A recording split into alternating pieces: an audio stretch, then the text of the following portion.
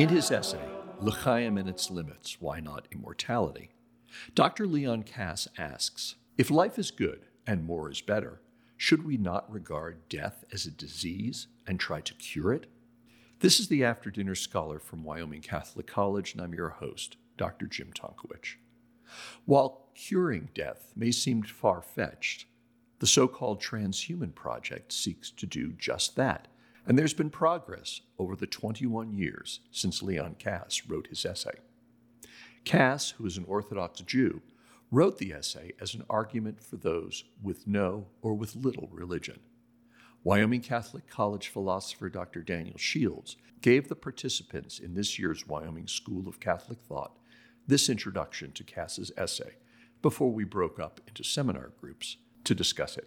Now, as Jim Tonkowich has told you, I suggested this theme of mortality when we first started talking as faculty about what we were going to do this summer for WSCT, and I didn't know that Jim had been thinking about it for a while, and others had an interest in it as well. But the reason that mortality was on my mind had to do with the COVID pandemic and the world's response to it. We are pro-life had a hard time, I think, articulating what was wrong with all the public health mandates. We'd always emphasized so strongly the duty to defend all human life. Shouldn't we, most of all, have supported lockdowns, mask mandates, and vaccination efforts?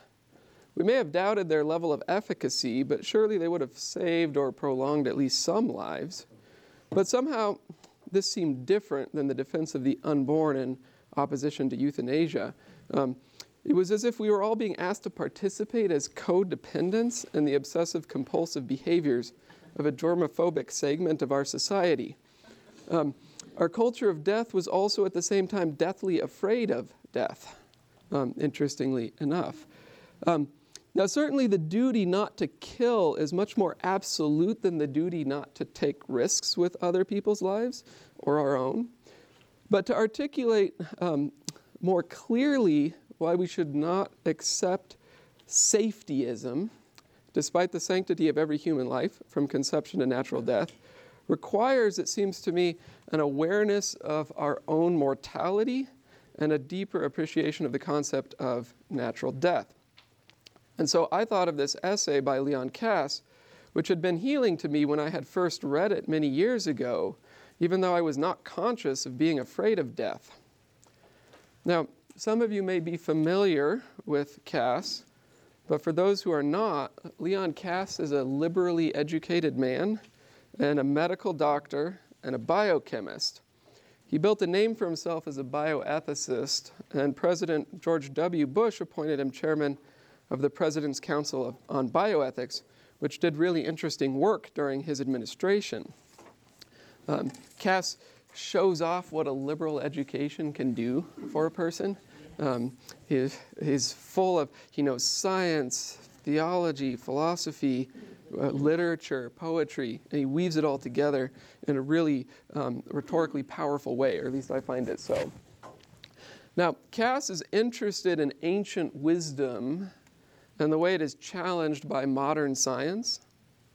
Ancient wisdom accepted the inevitability and unpredictability of death. The wise man lives in the awareness that there is a limit to the number of his days and that each day could be his last.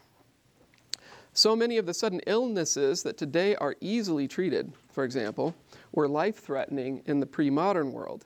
I kind of saw that with Ivan Illich. He's still in the modern world, but the medical advances haven't really taken off yet in the middle of the 19th century. And probably his injury could have been treated in the late 20th century. But back then it couldn't. And so he died young. Modern science has changed all of this. Right? We have antibiotics, surgery, blood transfusion, cholesterol-lowering drugs, antidepressants, and so much more. As Leon Kass says on page 145, that's in the middle there, with medicine's increasing successes realized mainly in the last 70 years, every death is increasingly regarded as premature, a failure of today's medicine that future research will prevent. In parallel with medical progress, a new moral sensibility has developed that serves precisely medicine's crusade against mortality. Anything is permitted if it saves lives, cures disease, prevents death. Regardless, therefore, of the imminence or non-imminence of anti-aging remedies, it is most worthwhile to re-examine the assumption upon which we have been operating, namely that everything should be done to preserve health and prolong life as much as possible, and that all other values must bow before the biomedical gods of better health, greater vigor, and longer life. Right. This includes such things as embryonic stem cell research and genetic enhancement, whose moral difficulties are ignored in the name of longer and healthier life. Now, as Kass says, some people go so far in this direction that they hope to conquer aging itself. Some intrepid souls have themselves cryogenically frozen so that they can be thawed once medicine is advanced to the point that their chronic illness can be cured. I'm told that Walt Disney did this. Others hope that they can add decades to their life, or perhaps live indefinitely by regenerating their organs and tissues with stem cells, or perhaps growing new organs and tissues as spare parts.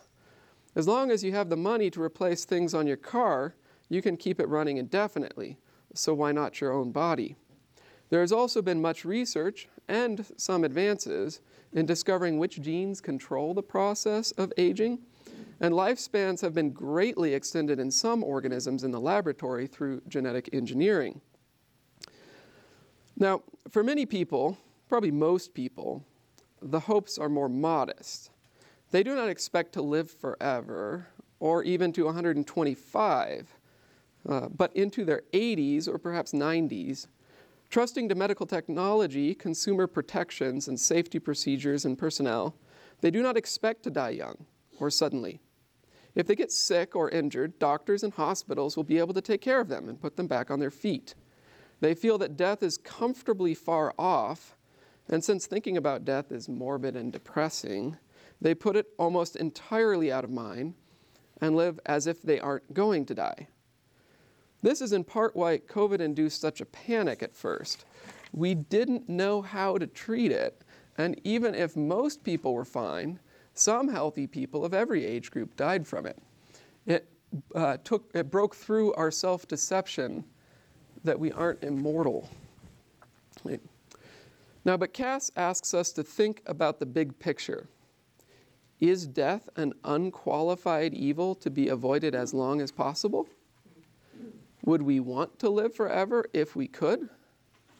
If not, how long would we want to live? And in what kind of health? So as he says on page 146, in many ways one of the best parts of the essay, he says at the end of the second paragraph there, assuming that it were up to us to set the human lifespan, where would or should we set the limit and why? The simple answer is that no limit should be set. Life is good and death is bad.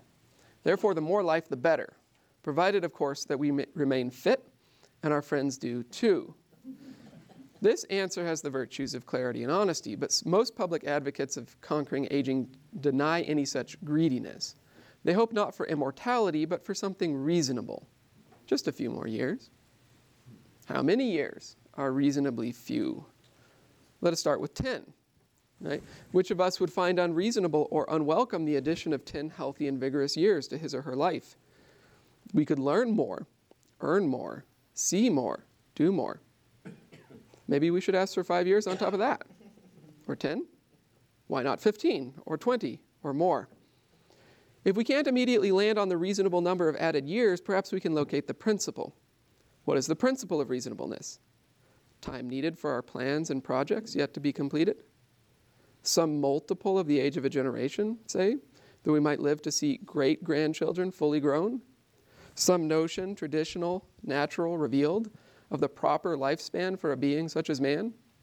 We have no answer to this question. We do not even know how to choose among the principles for setting our new lifespan.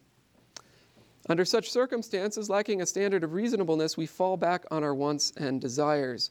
For most of us, especially under modern secular conditions, in which more and more people believe that this is the only life they have, the desire to prolong the lifespan, even modestly, must be seen as expressing a desire never to grow old and die.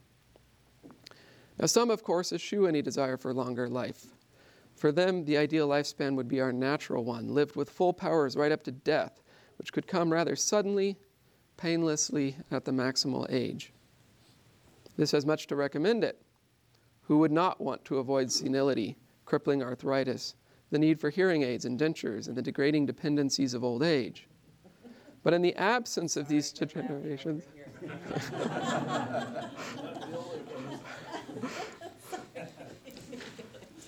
as he continues, but in the absence of these degenerations, would we remain content to spurn longer life? Would we not become even more disinclined to exit? Would not death become even more of an affront? Would not the fear and loathing of death increase in the absence of its harbingers? We could no longer comfort the widow by pointing out that her husband was delivered from his suffering. Death would always be untimely, unprepared for, and shocking. Okay. But most radically, Kass asks the question in the middle of page 147, could longer, healthier life be less satisfying? How could it be if life is good and death is bad? Perhaps the simple view is an error. Perhaps mortality is not simply an evil. Perhaps it is even a blessing, not only for the welfare of the community, but even for us as individuals. How could this be? Now, certainly mortality is a curse, right? Both, we know that naturally and through revelation. But could it also be a blessing?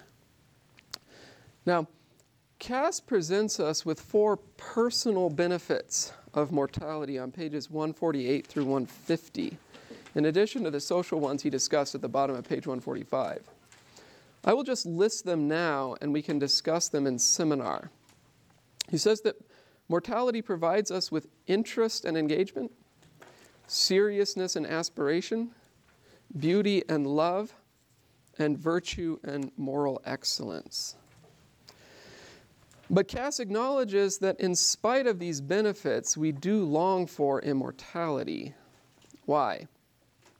Not because we want to continue this life forever, but because, quote, that's just above the middle of the page, the human's, page 150, the human soul yearns for, longs for, aspires to some condition, some state, some goal toward which our earthly activities are directed, but which cannot be attained in earthly life. Our soul's reach exceeds our grasp. It seeks more than continuance. It reaches for something beyond us, something that for the most part eludes us. Our distress with mortality is the derivative manifestation of the conflict between the transcendent longings of the soul and the all too finite powers and fleshly concerns of this life. Kass thus raises for us the question of another kind of life after death, but his discussion remains on the natural level, without knowledge or certitude about what's hereafter. Is there a way that even here on this earth we can partly satisfy this longing for immortality? He points us in the direction of procreation on page 151. Said this second paragraph there. He says, biology has long shown us a feasible way to rise above our finitude and to participate in something permanent and eternal.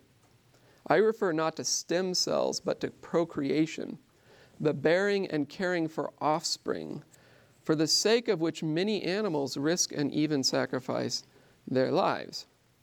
And then the fourth paragraph, he says, simply to covet a prolonged lifespan for ourselves is both a sign and a cause of our failure to open ourselves to procreation and to any higher purpose.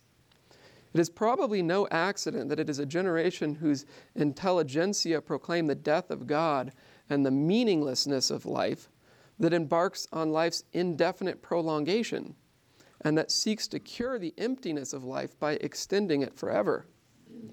For the desire to prolong youthfulness is not only a childish desire to eat one's life and keep it, It is also an expression of a childish and narcissistic wish incompatible with devotion to posterity.